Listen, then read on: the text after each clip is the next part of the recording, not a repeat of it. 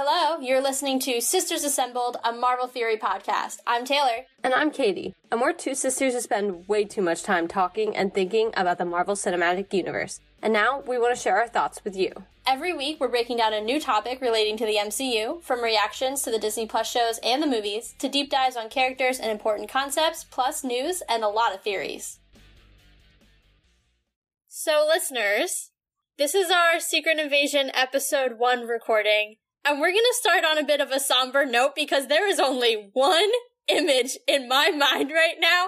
I finished literally 10 minutes ago, and the only thing I can think of is the vision of Maria Hill bleeding out on the sidewalk. That is Cap Shield blood level trauma. That is the first thing I needed to say about this episode because it is the most important part of this episode. Correct. Yes, I get the pleasure of watching it about 6 hours sooner than Taylor, just because I tend to watch it over my lunch break, because I get an hour, so I'm like, perfect, my Marvel lunch show times are back, and it's so exciting. And if any of you follow me on Twitter, you will know I sat there and I tweeted, how am I supposed to go back to work after this? There's been a death in the family. Like, what? This show did not come to play. Let's just say that. I mean, you started off in the first 10 minutes with the death of what we thought was Ross, right? So immediately you're like, excuse me? Well, first of all, he, fell off the building. I was like, there's no freaking way he's alive after that. Yeah. He also got hit by a whole car. Yeah, I was so confused. It was just there was so much happening. And then he was revealed to be a Skrull, which, okay, so I kind of was like, something bad is happening, because when you were looking at the credits of the show, he was not listed, right? It was Samuel L. Jackson. Colby was listed, but Olivia Colman, Emilia Clarke, and there was no Martin Freeman. So I was like, all right, he may not actually be as big a part in this show as we think, because realistically, he was just revealed as a Skrull in the first 10 minutes, which means if we're going off of our prediction from our predictions episode, then he's potentially in stasis, being housed somewhere, and now we kind of know how that works because their minds are being harvested, which that was a nice callback to Captain Marvel, where we got to see that tech that was being used on Carol Danvers make a reappearance in their little lair, I guess you would call it. Yeah, I think there's layers. There's so many layers, and while we remain talking broadly before we get into some of these specific topics, I have to just say, I don't know, but in a good way, this show decided it wasn't going to pull any punches, and I already appreciate that. I think we've had shows start off very slowly before. I actually think 90% of them have.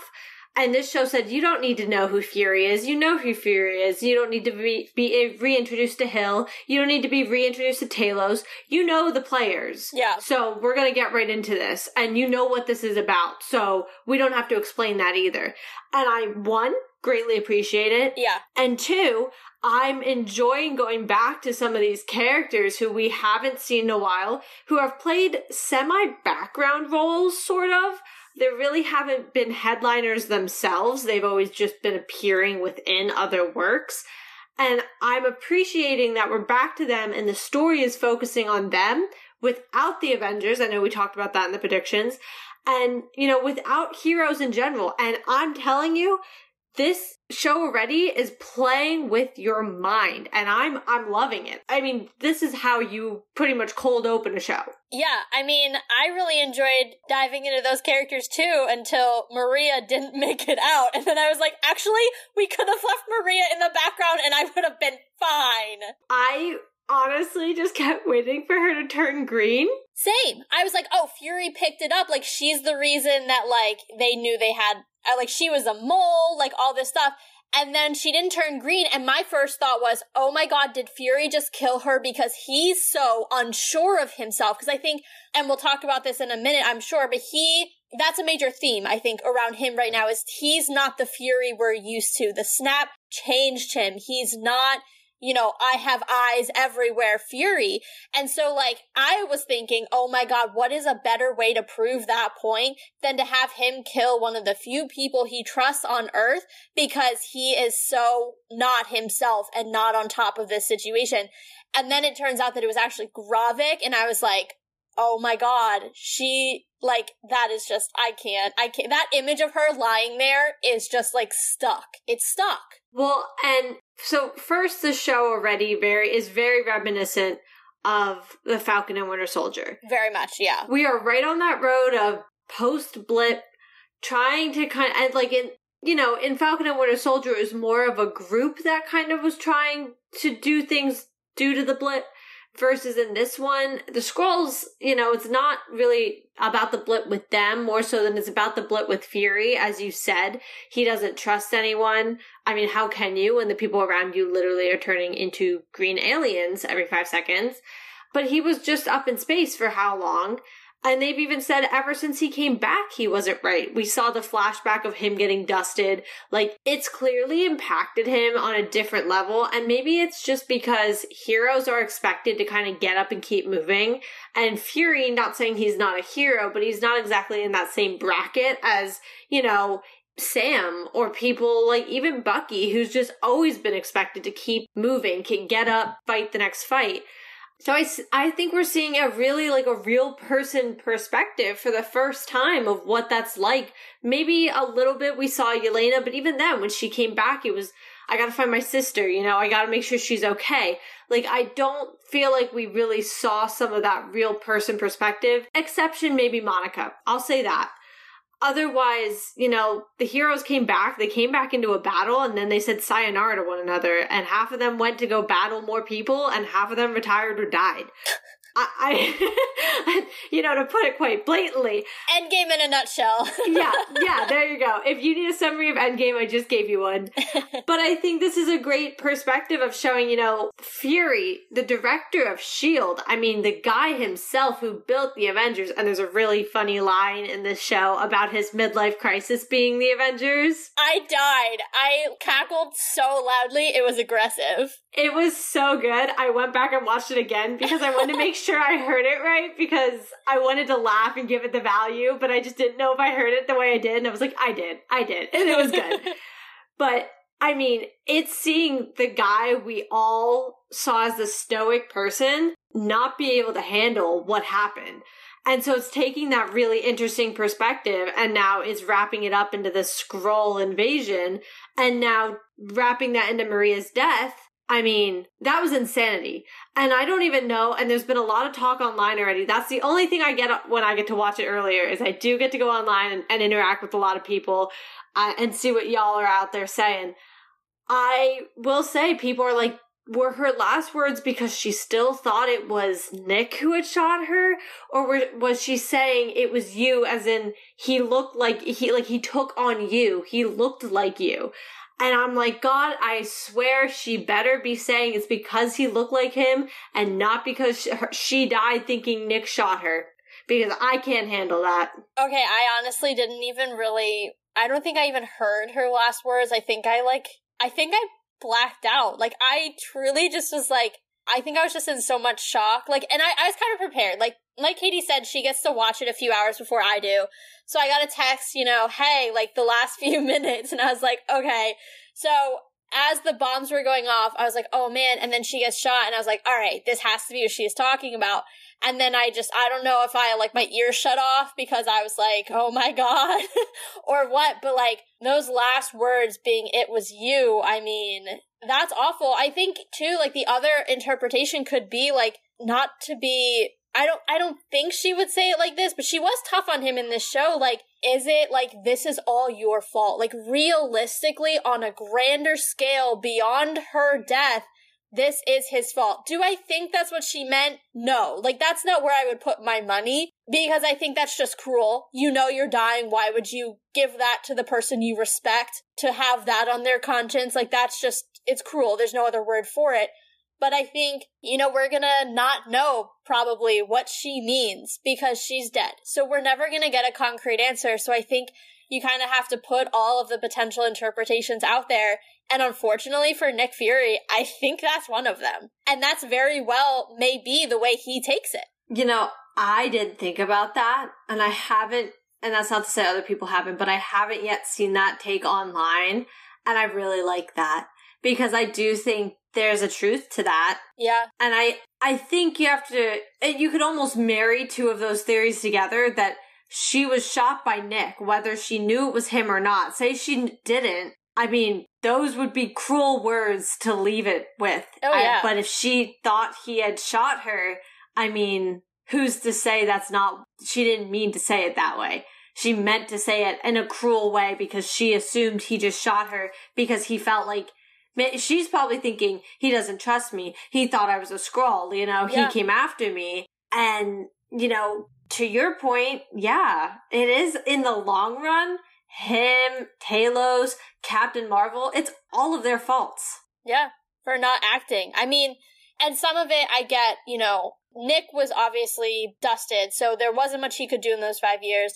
I don't want to get on the Captain Marvel hate train because I don't think that's fair, but she was alive for those 5 years. I'm just going to point that out, you know, obviously doing other stuff. So I think that time in between, you know, it's hard to hold him accountable for that. But I think one of the major themes of this has been his abandonment of them when he came back. I think it's less about those 5 years and more about his just like complete disregard of them when he came back, his hiding up on Saber, the way that everybody keeps mentioning, like, why is he back on Earth? What brought you back to Earth? Like, you said you would never come back. His mention of a crisis of faith.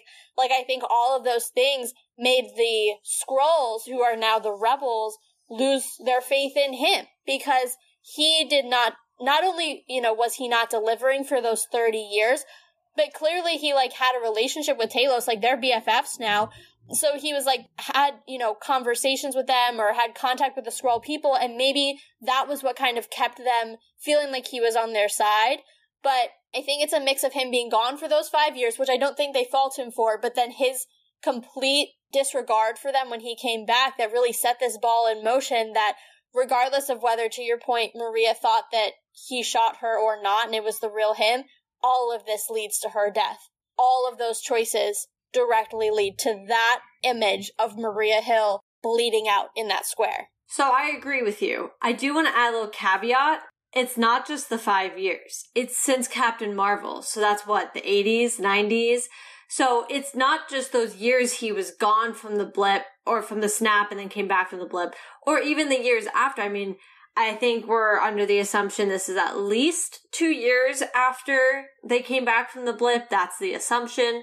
It's the, like, 15, 20, 25 years that took place before that where he made a promise and he did nothing to keep that. And now, granted, from our perspective, we are seeing it from, well, he was dealing with Hydra, he was dealing with, you know, all these other threats, the Battle of New York, building the Avengers to try and, you know, curb stuff like this.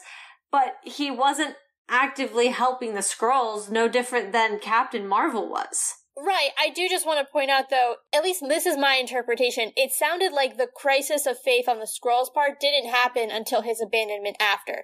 I think he was, and this kind of goes back to what I was saying about his relationship with Talos being kind of like buddy-buddy. It sounds like he was still in contact with, I guess, like the Skrull Council, because that's what Gravik is on, and I'm assuming so is Talos.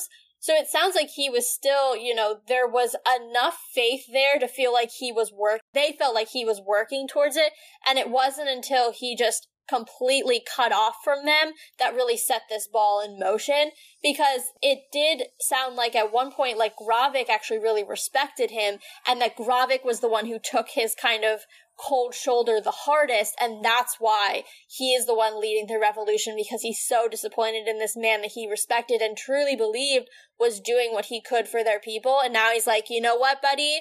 You've ruined it, and now I'm going to take your planet, which is kind of what we talked about at the beginning, in the predictions, but I think now there's a little bit more information about what that turning point was, and it really was Fury's behavior after the blip. Yeah, that's fair. I can accept that.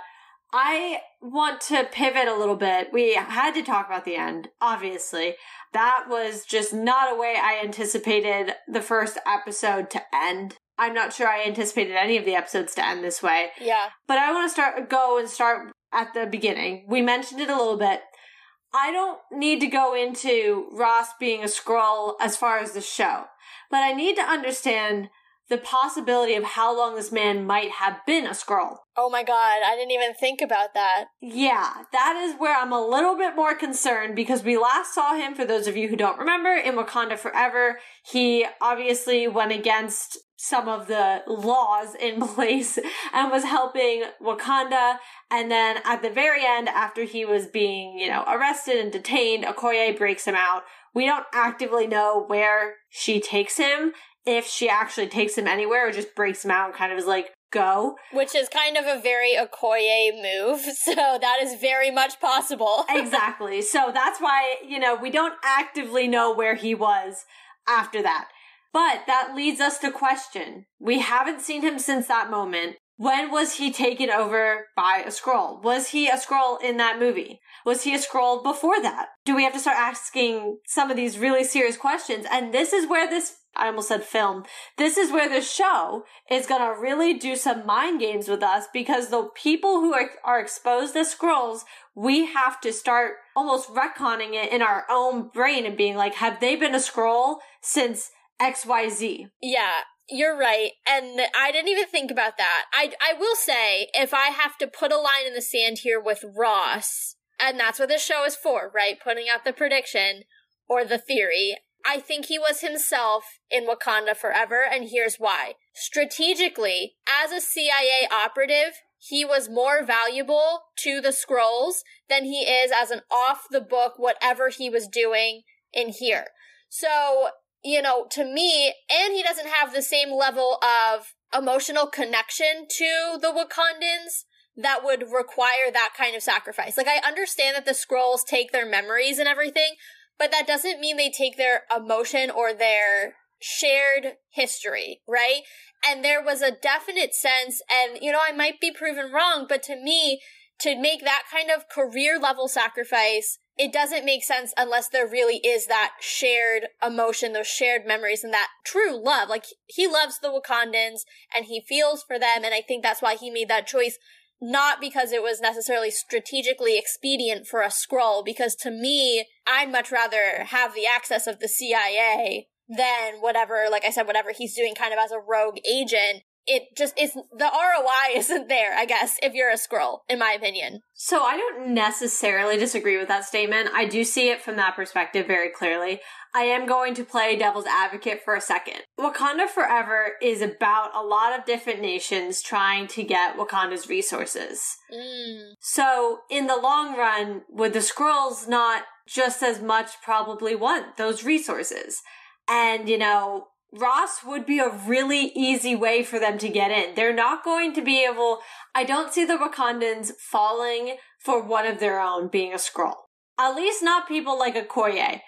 She's too smart for that. But I wouldn't be shocked if somebody like Ross slipped by them. Because he's on the periphery. Yes. He's not their main focus, and especially in Wakanda Forever, he is not their focus at all. He's there, he's helping where he can, he puts himself on the line, yes. So that's why I don't disagree with how you're looking at it from that emotional standpoint.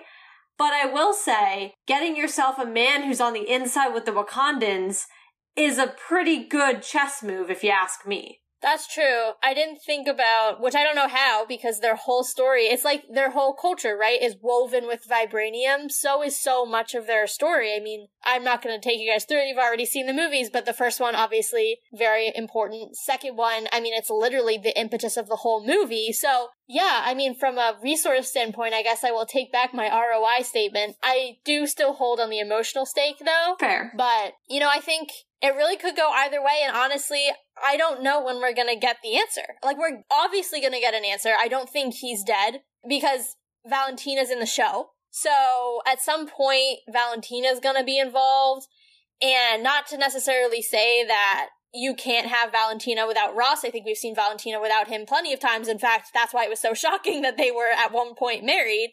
But it almost makes me think that, like, he's gonna, like, we're gonna see the CIA again.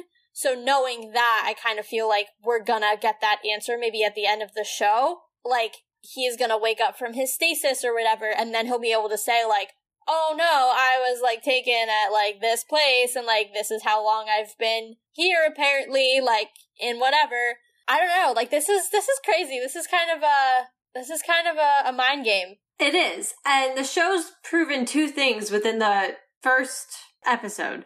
And I mean, for what we're talking about, I mean, we're 20 minutes into this episode and we primarily talked about only 2 scenes because this is what it's proven. It's not afraid to kill people. Yeah.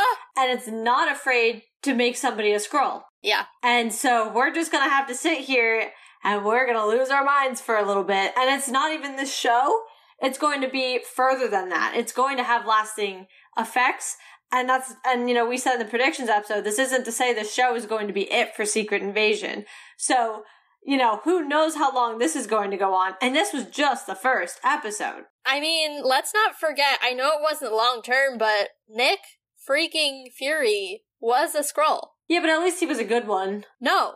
In this show, he was a Skrull who killed Maria Hill. Yeah. Yes. Okay, yes. I'm thinking like when Talos was him, and I was like, yeah, but at least he was played by a good Skrull. But yes, correct. Well, that's what I mean. Like, the damage that can be caused is beyond repair. Yeah, I mean, I think to your point, like, this show has shown that no one is safe, whether that's from being body snatched or from death. And as morbid as this is going to sound, like, that's actually more exciting. Because I think, you know, when you're watching a show and you're like, oh, this show is called She-Hulk, she's not gonna die, like, clearly, like, that's the case, and, like, not that I'm advocating that she dies or anything, but, like, you kind of have an idea that, like, there's a certain level of, like, ceiling to the stakes, right? For this show, I think that you've seen that there's not a ceiling. I think one of the things that I really want to dive into, and I'll say my prediction first and then we'll dive into this whole theme of the show. One of the things that I think this show has shown is that Nick is not the same. Nick is not as infallible as he was. And granted, he was never truly infallible. I mean, hello, Hydra within his own organization. But, you know, I think he was able to handle it, right? He used his smarts and he handled it. And what I think we're seeing now is a much diminished, a much less confident Nick Fury, and that makes me wonder if he is on the chopping block for this show at some point. Like, are we going to see the end of Nick Fury? It's entirely possible, because if you think about it, looking at these Avengers-level threats, he has become less and less prominent over the years. Obviously, he brought them all together in Avengers. He showed up to save the day at the end of Age of Ultron. But where was he in Infinity War? And not to say, like, Nick, what were you doing? But realistically, he was not involved, you know, up until that end credit scene at the very end where we saw him dusted. So he has become a less prominent figure over the years, occasionally helping the odd superhero in their solo mission, but on the grander scale, he's not involved. And so I'm wondering, with his diminished character in terms of screen time and things like that, coupled with now we're seeing a much weaker, a much less confident Nick Fury, if this decline is leading us towards his death, because as we've seen with Maria Hill, who is an OG, they're not safe. I don't disagree with that. I think, I mean, just your last statement alone, they're not safe. I do think Marvel, though, there's a part of them that I think, you know, Nick Fury is Nick Fury. And I think we're finally getting a character development for him that we never got. That's true. And this kind of goes back to even what I was saying at the beginning of the show. These are characters that, you know, not diminishing the things they've done, but they've essentially been background characters. They're supporting characters. They've never sat here and been the leading person in anything. And so we're seeing for the first time, Nick especially, having that ability to lead his own journey. And so I think, you know, part of this is just the character development they're going to give him to put him back on the board after this. I would not be shocked to see Nick create the next Avengers team. He knows who's out there. He's aware. And I mean, quite frankly, I know we've thrown around some other people who might form them, who might lead them, but quite frankly, I mean, the biggest names have interacted with Nick Fury, most of them. I mean, Peter doesn't know the Nick Fury he interacted with wasn't real. Also, nobody knows who Peter is. Yeah, but Nick wasn't on Earth when that happened, so theoretically he does. Yeah, but I think it's the whole universe. I don't want to get in that. That's that can be a debate topic later for a different episode. But either way, there are a lot of heroes that have still interacted with Fury or by like 1 or 2 degrees are attached to him. I mean, even he's going to be in the Marvels. Well, there's 3 heroes right there. Carol's obviously a little different. She's known him, but there's 3 heroes right there. So I just see this setting him up to do what he does best, and that's pull these heroes together and create something that's ready to fight this next big whatever we're getting, which we know it's Kang. To a degree. You know, obviously it's been delayed, it's been pushed back, so we don't know how that's going to work. But I see them pushing him to once again create this team and get everybody ready. Yeah, I think that's a very valid possibility. I am very stuck on this whole decline, theme, because I think that's one of the important things I've taken out of this show. I don't think there's been a single character who knew Fury for a long time who didn't make it a point to say it, right? We heard Maria say it to him. We heard Sonya say it to him. We heard Talos say it to him. And so, I think that there's just this theme going on that he is not the same guy he used to be. And now maybe his hero's journey in this show is that he proves to himself that he still got it. Because I think his crisis of faith wasn't a crisis of faith in the Avengers that he created at all. I mean, granted, I'm sure he was less than thrilled that they, demolished the airport in Germany by, attacking each other. He was probably pretty annoyed about that, let's be honest. But I don't think it was a crisis in faith in his creation. I think it was a crisis of faith in himself. That he didn't see this coming. That he didn't put the pieces together when he was involved with at least 2 of the Infinity Stones in Avengers alone. Yeah. Well, and actually, not to interrupt, but quite frankly, it's his fault Loki showed up. I mean, yeah, that's true. Because it's a doorway. They even said it. I mean, if they weren't tampering with it, didn't Cap say it? He was like, what were you doing with it to begin with? That's why at the beginning, Cap didn't trust Fury at all. Because he was like, why were you trying to play with it and make weapons with it? Yeah, I mean, you're right. And in so doing, brought a second Infinity Stone, put the eyes of Thanos on Earth. I mean, granted, it was here already. Obviously, we know it was here in the 40s. But I think in using it made it easier for Thanos to find, right? Because it had been theoretically laying dormant since Howard found it, as far as we know. Yeah. And so, you're right. That kind of did set that in motion. But I think even more than that, I don't necessarily know that Fury's thinking oh man, I shouldn't have done that. Now that brought Thanos here. Though, because of what's happening now with the Skrulls, maybe he's re-examining all of the decisions he made. But I think realistically, it's that idea that this man who prided himself in having eyes everywhere and knowing everything didn't see the biggest thing coming. In fact, the thing that annihilated half of the universe. And not only did he not handle it, but his Avengers didn't handle it. And so I think that just shook him to the core more so than Hydra, more so than anything. And I think that's what we're going to see, hopefully, in this show. If he doesn't die, I think his arc is going to be, he's going to fight this battle because he feels like he's the only one who can. And in overcoming this battle, or at least this part of the invasion, if we do go with the theory that, there's going to be a part 2 somewhere on that grander scale, if he's able to maybe stave it off or whatever, I think that's going to be his kind of climb back to the top, back to the Nick Fury we know, Mr. Infallible, Mr. Stoic, Mr. whatever. But I think in the meantime, not only has he lost his confidence, but he's lost his right hand. And so right now we're seeing him at his lowest point. And if your theory from the predictions episode that Talos is also going to die comes true, he will truly be alone. And so I think that could even be one more step to a further descent before we see him, again, follow on that hero's journey and really overcome the battle and then ultimately win. Yeah, I agree with everything you're saying. I'm on the same page. I think, Fury's got a journey coming to him. I'm adamant I don't think he's gonna die. But I do think he has quite the hill to... oh my god. I don't know why I do it. did. I don't know. You never even, like, I've never heard you use that turn of phrase in the 20-something years that I've known you since you came out of the womb. I don't know. It happens so naturally. It's just the puns in me just, like, fall out, and they're not always at the best times. No, that one was downright hurtful. You want to talk about cruel? That was cruel. I know. I'm sorry. I didn't even know. It came out of my mouth, and then I thought about it, and I was like, oh. Okay, restarting from that, I won't say it that way. I think he has quite a trench to dig himself out of.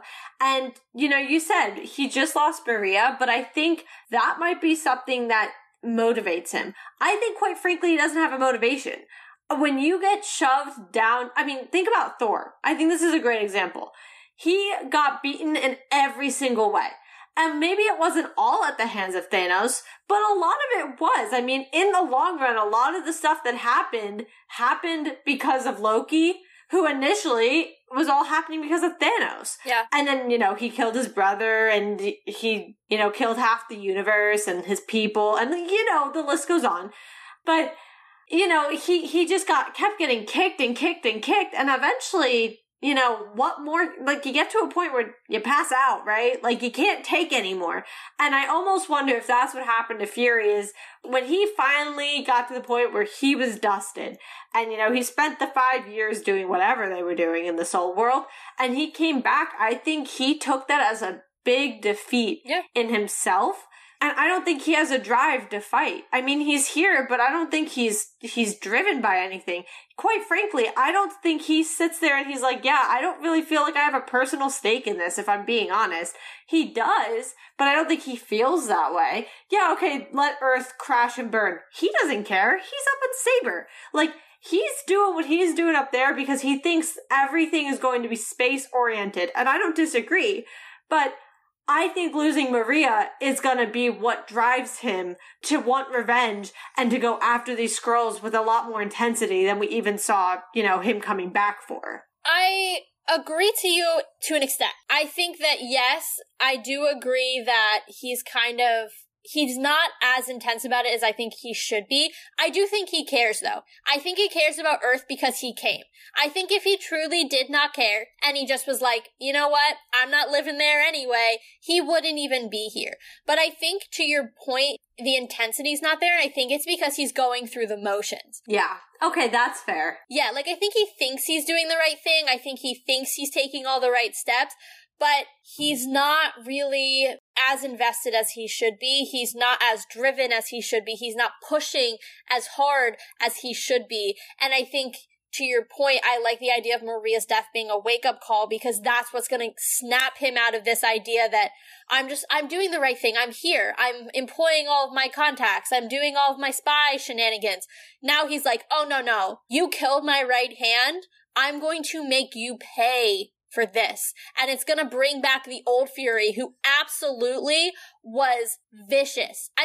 He was, nuts, but, in a really good way, and I'm glad he's on our side. But, I think we're gonna see that version of Fury snap back because Maria Hill bled out in that square in Moscow. Yeah, I'm on board with that. I completely can get behind that, because I think that's what he needed. I think that was his driving factor. But I want to pivot. We've been talking about the good guys, even if they were Skrulls, and I want to get into the Skrulls themselves. Yep. Specifically, I believe they're pronouncing it Gaia. I thought it was Gaia. Oh my gosh. Or Gaia. It might be Gaia. We're gonna go with Gaia. Okay. Because that's how I'm pretty sure I heard it throughout the film, or the show. I know it's I just don't remember. Wow, that was so profound and helpful, Caitlin. Wow, I know. I really changed everyone's lives with that one. I know. No. So what? We're saying Gaia? Gaia. I think it is Gaia, because I think in my brain it said Guy, yeah.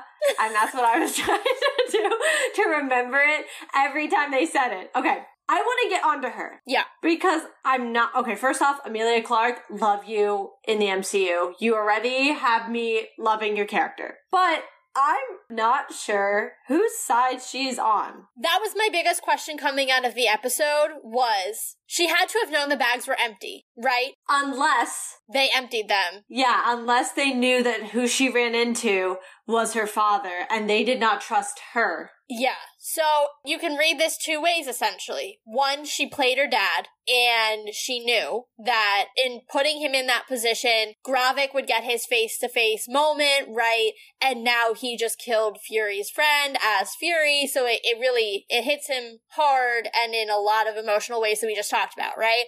So I think there's that reading of it. Or, to your point, it's that Gravik knows that she may have had a change of heart, and now he played her, so he double-crossed her. I don't want to think that because I want to believe she's on that redemption, especially because I think it's really hard. I mean, we found out her mother was killed. We found out her mother was killed by the Revolutionary Skrulls. Yeah. So I think it's hard to fake that kind of reaction. She didn't know. And you can even tell because she was like, well, Mom never knows what she wants. And he's like, she didn't. Like, he corrected her and was like, she's gone. Yeah, well, when she said that, I was like, why are they talking about her in two different tenses? And then it occurred to me, like, oh my god, she left before... I guess when Talos was talking to Fury, I kind of assumed that she left after her mother died, and so I don't think I really understood that she wouldn't have known. And so when she said it in present tense, I was so confused, and then I was like, oh wow, like, that's a gut punch. Well, yeah, so, I mean, like, I'm sorry, the best of actors or actresses can't fake that kind of thing in person to find out that real news, you know? So I truly believe that shook her. And I did say, you know, in the predictions, I thought it was going to be more her father's death that was going to be imminent. But, you know, I'm not shocked. I mean, I didn't even think about her mom not being alive. So, you know, that was just a puzzle piece that was missing and turned over under the couch. But I don't think that didn't get to her. But I also have to think, like, when you are watching, they look suspicious of her. Even the Skrulls are sitting there. I can't remember his name, but he's Gravik's right-hand man. He's the one who tells her to go get the bomb. And so there's definitely, I think, that suspicion, which I think is fair. This is Talos' daughter. This is the guy who's actively fighting against you guys, and also is the guy who didn't get you a new home like he promised you did. Yeah, like, how do they know that she's not a plant of his? Well, exactly. So she's supposedly on their side, but is she? I'm sure they're wondering the same thing. So I would have to think that she didn't know. I mean, to be fair, she marked the bags like she said she was going to. And so I think she full-heartedly believed the bombs were in those bags. But then again, the bags were empty, and how do you not notice a backpack is empty? Well, that's what I mean. So I think that is a mark not in her favor. But to be fair, it's very possible they already dropped the bombs, you know, somewhere else. Like, they I guess what I'm trying to say is, like, Hill and Talos and Fury did lose them at certain points, right? So it's possible they dropped the bomb out of the bag. I just don't think they did, though. I think those other bombs were planted. I mean, if anything, they had something in the bag to make it feel weighted and then lost that somewhere along the way. So when, you know, Fury and Talos and Hill apprehended them, it was empty. But otherwise, like, that to me is a strong mark against her. I know we've seen scenes in the trailer where she's talking to Fury, and it doesn't seem like she's his biggest fan, which, you know, no matter what way this goes, that's still a valid point. But I mean, if she's still on the side of the Revolutionary Skrulls, I could see that being a conversation taking place a lot more than I could her being on his side. I don't know, though. Yeah, I mean, if we're gonna go with the idea that her father does die, right, as part of this, like, maybe she's still on the fence, and maybe it's his death that really brings her over, maybe she does so kind of begrudgingly, right? Like, she clearly feels ideologically that she's a match for the revolutionaries, but maybe she feels that, like you were saying last episode, she kind of owes it to her dad to fight for the cause that he so believed in, and that means she has to work with Fury. So in that sense, it's more of a begrudging kind of collaboration, and I could see that type of tone relationship. Obviously, we don't see a lot of the relationship or the conversation, just enough to kind of get the vibe. But I could see that kind of vibe existing in a sense where she's like, I'm only working with you to honor my dad, and because you and my dad were BFFs for 30 years, which, by the way, I would love, like, a buddy cop, like, special presentation of the two of them over the years, because they clearly stayed in contact, and, like, they're super friendly, and I just love it. But, like, you know, so in a lot of senses, too, like, he was probably around as she was growing up, you know? So it's definitely an interesting dynamic, and I think there's a lot to find out yet about her, and I really want to know, like, because that's cold. That is really cold to use your dad in that way, and his trust and love that he has for you to then use him. I mean, that's the kind of stuff that breaks a relationship. I mean, permanently. Well, and especially part of the point was they wanted Fury there, they wanted Hill there, and they wanted Talos there. Whether that was to be blown up, possibly, I'm sure. But look what happened to Maria. They took the opportunity of chaos and they shot her. Yeah. So I can't think she was dumb to know that that was going to be part of the plan. They wanted them to be there. I mean, they pretty much explicitly said that to Fury. We want you at this place. We're counting on you to be there. So I'm suspicious. I'm hoping that they were almost double-crossing her at the same time because they knew she was double-crossing them. Or I guess she wasn't fully double-crossing them. She sort of was, but she actively just gave information. I guess she wasn't actively, like, interweaving herself into screwing up the plan. But regardless, I mean, I don't know. And it sits a little weirdly with me how they ended up being empty bags and everything else. I don't know. I don't know what to think. I do think, you know, her mom is a really good telling point, unless she's just cold. Yeah. I mean, I guess that's entirely possible. You know, like, I don't know what it was. Like, they don't really go into it, what that moment was that broke her from her parents, where she kind of joins Gravik's group. If that was a seminal enough moment for her, maybe as much as she loved her mom, it's kind of like, well, she's dead. Or maybe she just blames her father enough that she's kind of masking the grief of her mother and any empathy she could feel towards her dad by basically being like, well, you didn't protect her. You and this, like, passive mentality you have, this peaceful mentality, what does it do? What did it get you? It got you mom dead. And kind of ignoring, maybe because she feels guilt and doesn't want to go there, ignoring the fact that it was actually her side who did the murdering. You know, like, maybe she just can't even process that yet. And so she kind of took that and the anger that she might actually, I'm totally psychoanalyzing her right now, but maybe she took that, you know, those feelings of anger and guilt that she was feeling towards herself and essentially put them on her father, making him more of the enemy, right? So that there are literally no lines she won't cross in order to stop him, because she can't even process that she actually potentially played a role in her mother's death. Yeah, and I think that's just as fair. I think she's interesting because obviously we've gotten one episode of her. People like Fury, we can kind of pull from other things, but this is the first time we've really seen her, that she wasn't a child. And, you know, you've made several good points where you pointed out, like, we don't know what that moment was. We don't know what that relationship turned into. We don't know what her mom and how her mom was killed. So there's a lot of components, I think, that make it hard to see, you know, did she double cross her dad or not? And I guess the only thing for me is that I guess gives her points is she thought that everything was going to be in those bags. Let's just say that. Let's go off the fact that she thought everything was in those bags and not that maybe she knew the bombs weren't where they said they were.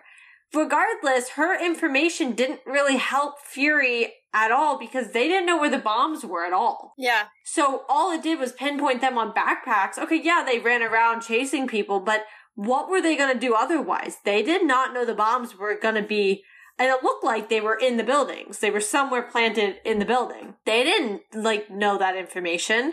So I guess I give her some points there because maybe that's to say she full-heartedly thought that when she went and got the bomb from that guy, that she got the bomb from the guy, and that was the bomb that one of them was going to go and, you know, blow up later. So I don't know. She's a great character for me. I do want to talk about the mind fracking slightly. Yeah. Just for a second, because that freaked me out. Yeah. I guess it was weird to me because we mentioned how that apparatus is something that we saw in Captain Marvel, right? In her movie. But I guess I didn't really understand that they're actually able to touch someone and take their memories. Like, that's a completely new ability that I didn't really understand. Really quick before we go any further into this, when you were talking about how Fury was the target of really wanting him to be in that square for the bombs, what if that's what Maria meant? It was you, meaning you were the one they wanted. Like, they wanted you here. Well, because they wanted to screw with his mind. The whole point of that was to show him that he's been has been being watched this whole time. And that he's a step behind, right? Yeah. So I don't know that that's, the right interpretation, but since we're throwing out potential interpretations of Maria Hill's last words, ouch, there's another one for you. I can get behind that. Yeah. Sorry, now back to mind fracking, but I had to get that out before the moment passed. I like it. Yeah, so getting on to the mind fracking thing. Yes, we have not seen the Skrulls do that before.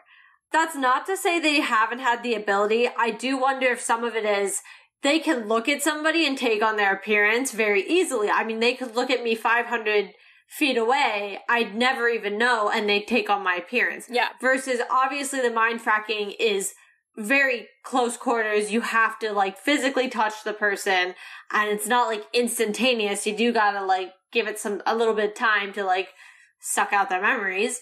And so, I mean, there's not really a better way to say that.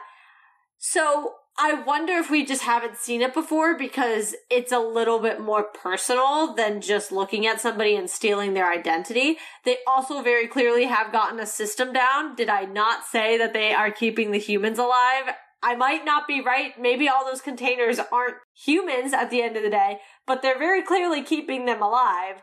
So that's interesting. It's weird, it's uncomfortable, and it makes them 10 times more of a threat, though. And that, coupled on the fact that we are eventually in this series likely going to be seeing Super Skrulls, has me stressed. More than I already am. Yeah, I mean, just think about what they could do with the knowledge of someone like a Nick Fury, right? All of his contacts, all of his historical knowledge, the things he knows about some of the most powerful beings on the planet, and that's just one man.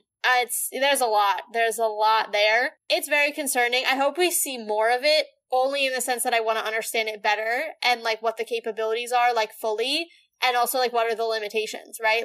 How far back can they go? Do they see a person's entire life? Everything that you or I remember, is that taken from a Skrull, or is it just the last 3 years? I don't know that we're ever going to get that answer, but I hope we have the opportunity to learn a little bit more, because I think it's one of the more powerful and also useful abilities that we've seen in the MCU to literally just steal someone's memories. 1, 2, I wonder, how do they hold that in their brain? And I know that's the dumb thing to think about, but I mean, they're essentially overloading their brain with somebody's possibly entire lifetime full of memories on top of continuing to be whatever person they are as a Skrull. Yeah. So I'm also very intrigued by understanding how in their brain it's married to know which one's which. When you're here, I can be myself. I'm a Skrull. But when I'm doing this, I'm out in the field, I tap into this other register of memories that is somebody else's to have. So I'm intrigued by that, kind of the deeper brain idea behind it. It's definitely weird. It's definitely uncomfortable. Makes me fear them even more than it already did, because now they can, because I remember thinking well, I guess the nice thing about Skrulls is because they're only shape-shifting, unless they've lived in this body long enough, they probably don't have a super great idea of everything going on. You can trick them. Yeah. You can ask a question and be how would you know? Even Peter, I think, with him and Happy, when he was how do I know you're real? And Happy was because when we were in Germany, you rented an adult film, and he was okay. Yes. But just like that, you could trick them. Those are memories that obviously only the two of them would have, but now you can't. Yeah. And so that's very, that freaks me out. Yeah, it makes them that much more of a threat, right? Yeah. But it also makes sense, right? How useful, I guess, is the shape-shifting if you can just get caught in a lie so easily, right? It's having those memories that strengthens then that literal ability to step into someone's life and infiltrate them. And that's very concerning. Oh, yeah. I definitely don't like it. You don't like it? I don't like it. No, it's definitely going to create more chaos. And that's why if this becomes an Avengers level thing, which technically it already is, but if this becomes an Avengers level film or something, because I'm actually kind of going to manifest that there's another Avengers film before Kang Dynasty, just because I think that would make more logical sense. But I agree. I think 26 and 27? I think. That's way too long. The last one was in 2019. That's 7 years. Well, and I'm sorry, but like, let me just make it make sense. Why did we have Avengers, Age of Ultron, and then we had Infinity War and Endgame, and then in phases 4 through 6, we're gonna be like, let's skip Avengers and Age of Ultron, and we're just gonna go right to the two big battles. Like, that doesn't make sense to me. Yeah, it also, side note, gives us a lot more time to introduce character arcs that we've talked about in past episodes, and I'm thrilled. Oh, I know. No, I know exactly what you're talking about, too. But that's what I mean, though. And so, I don't know. I would like to see this be an Avengers level threat post this show. This could be a really cool Avengers movie to bring them together. And I mean, come on. This is like, to me, this is worse than Thanos. I'm not gonna lie. Like, this is hitting you from the inside. Yeah, I mean, look, we talked about this ad nauseum in the predictions episode. This show, in scale, is, I know it's only the first episode, but like, so much smaller, right? The fact that there's not a single Avenger involved besides Rhodey, and we haven't even really seen Rhodey more than the 2 minutes of screen time he had telling the president about Nick Fury, like, that is such a departure from the largeness, the grandness of this storyline in the comics. And so if this sets up the next Avengers film, I am all for it, because this story specifically deserves an Avengers level movie. And maybe that's it. You know, we talked in the predictions episode about how multiple times they mention, where are the Avengers? Where are your super friends? And multiple times Fury's like, I have to handle this on my own. But I wonder if it gets to a point at the very end, the 5th or 6th episode, when he's like, I can't. I need to call in the Avengers. I need a team. I need help. And that's just like that lead in to set up that Fury's gonna be out here starting to collect his pieces for the team. Like, I think that's my ideal way of this ending, is it doesn't get resolved. And I know, so to Taylor's point, this is only episode 1. I get it. But you know, you gotta think long term here.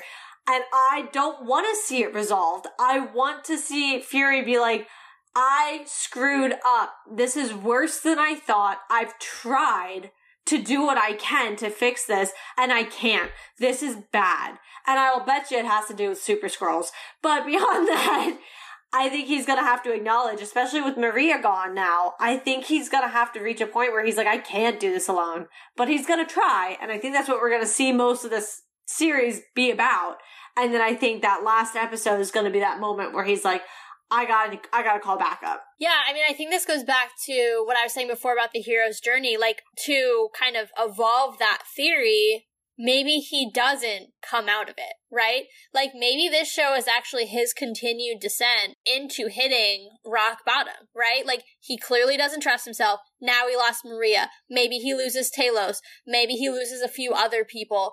Maybe he just continues to lose that self-confidence and his ability to handle this situation on his own, to where he finally hits rock bottom and Fury is like, I gotta call in the cavalry. I have to call in the Avengers because I am not able to handle this on my own. I think in some ways that's its own level of growth for him, right? Like, you know, I think Fury asking for help is not always something he's done. So, you know, maybe that's what it is, that he has to be completely stripped of everything.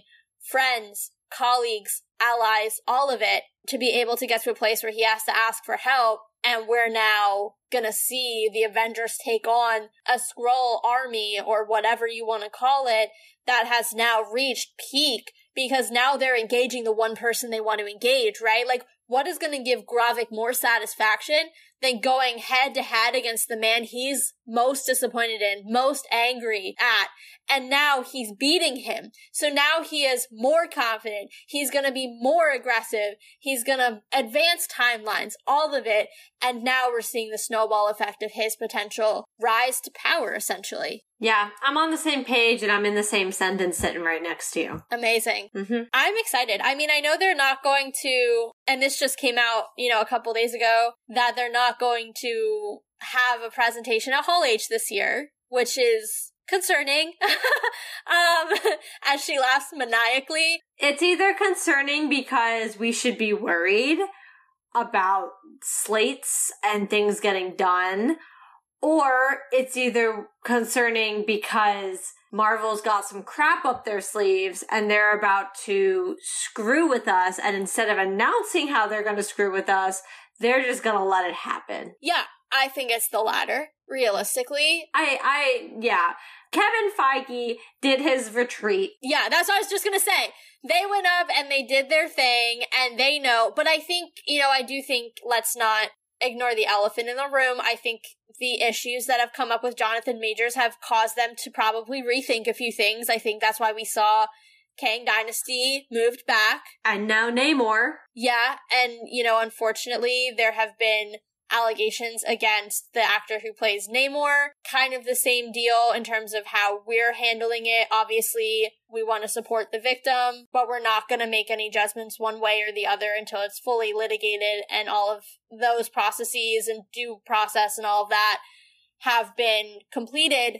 But, there have definitely been some outside of Marvel's control elements happening. So I think what we're seeing this year is kind of a step back and looking at the slate more broadly and saying, all right, we're going to have to make some adjustments to bring this back to Secret Invasion. Maybe they're going to pop that in there, now that they have more time, now that they have the ability to kind of tell some of these stories potentially with different timelines and things moving around in terms of the slate, you never know. So I think there's just a lot of things in flux, and I think the slate that we've all kind of been tracking towards essentially for the last year or so, since pretty much last year's Comic-Con when they really seemed to have firmed it all up, that's all spaghetti essentially now. So, I think there's a lot more room to tell different stories that maybe we weren't expecting to tell.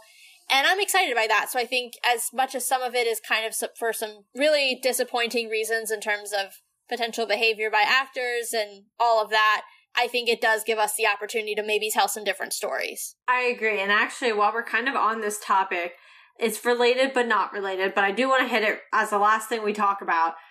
Mainly because to me, I've been online all day. I have a very different perspective than I think a lot of people do.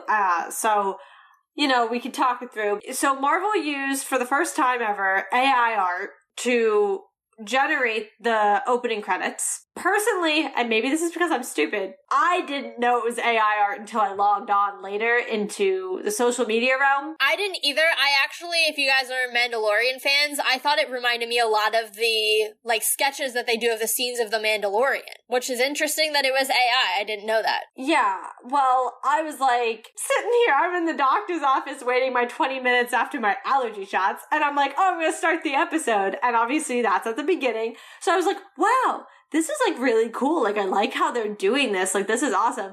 And then I finished the episode over the rest of my lunch and I go online, one does, and everybody's like, I can't believe they did AI. They're ripping off artists that could have been. And then you have the people who are yeah, but the whole point is what's real, what isn't. That's kind of why they did it. And then people are stop defending Disney. They have all the money. And I literally was ah. Yeah. Well, AI is definitely a lightning rod in terms of creativity and ownership and all of that. I will say though, from a narrative standpoint, I do understand the idea of what's real, what's not. Right. But I also think it's added an extra layer of interesting connection in that their greatest enemy, at least so far in the MCU, is the Kree. And the Kree is actually governed by an AI. That's what the Supreme Intelligence is. Yeah. So it gets even more meta if you look at it in that sense, that the Skrulls, the show all about the Skrulls, has an intro that's created by an AI when their greatest enemy is ruled by an AI. So add that to it too. That's how I didn't go into that depth, but I kind of was I see where it's coming from. I think that's cool. And I thought it was well done. I obviously didn't know it was AI generated until I went online, and that was what everybody was arguing about. And I was oh, okay. I don't know what I wandered into, but I wanted to bring it up because I know that was a big topic of discussion, of debate today. Well, I guess not today. when the episode came out. Yeah, I mean, whatever your thoughts, go on the internet. Everybody's sharing them. I thought it was cool. I thought the meta idea, even what you just explained, Taylor, I didn't even think about that, is kind of interesting. I do understand the other side of it, being like, why didn't you just pay artists to do this? There's already enough problems with writers and everybody else. I do get that side as well. So I don't know. Join the debate if you so wish, or if you want your sanity, don't. But yeah, just wanted to bring that up because I know that took away, unfortunately, I think, a lot of attention from how good the first episode actually was this is what people really focused on. So I just figured we had to bring it up, at least touch on the topic. Yeah. And well, I think with that being the last talking point for this episode, we are going to call it quits on episode 1 of Secret Invasion. I think it's pretty clear by now that we are thoroughly enjoying the show. I don't know about you, but I'm very much looking forward to next Wednesday when we get to watch episode 2. Hopefully no one else dies because, wow, Marvel, thanks. But anyway, if you're looking forward to the rest of our coverage of all things Secret Invasion for the next few weeks, please make sure to subscribe or follow on your podcast platform of choice if you have not already, and check out our website where we'll have corresponding blog posts to each of the episodes as well. You can also check out our homepage if you'd like to support the show, where we have affiliate links for some of the merch that we own, so definitely check it out if you would be so willing to support us. Also, give us a follow on Twitter at SisAssembledPod and Instagram at SistersAssembled. You can find all of our new episodes when they come out, and also all our new blog posts when they come out on there, along with some additional just fun content. And as Taylor said, we're doing all Secret Invasion for the next few weeks. So next week, get ready. It'll be all episode 2 because this is already such an awesome show and Marvel just blew your mind. So let's talk about it.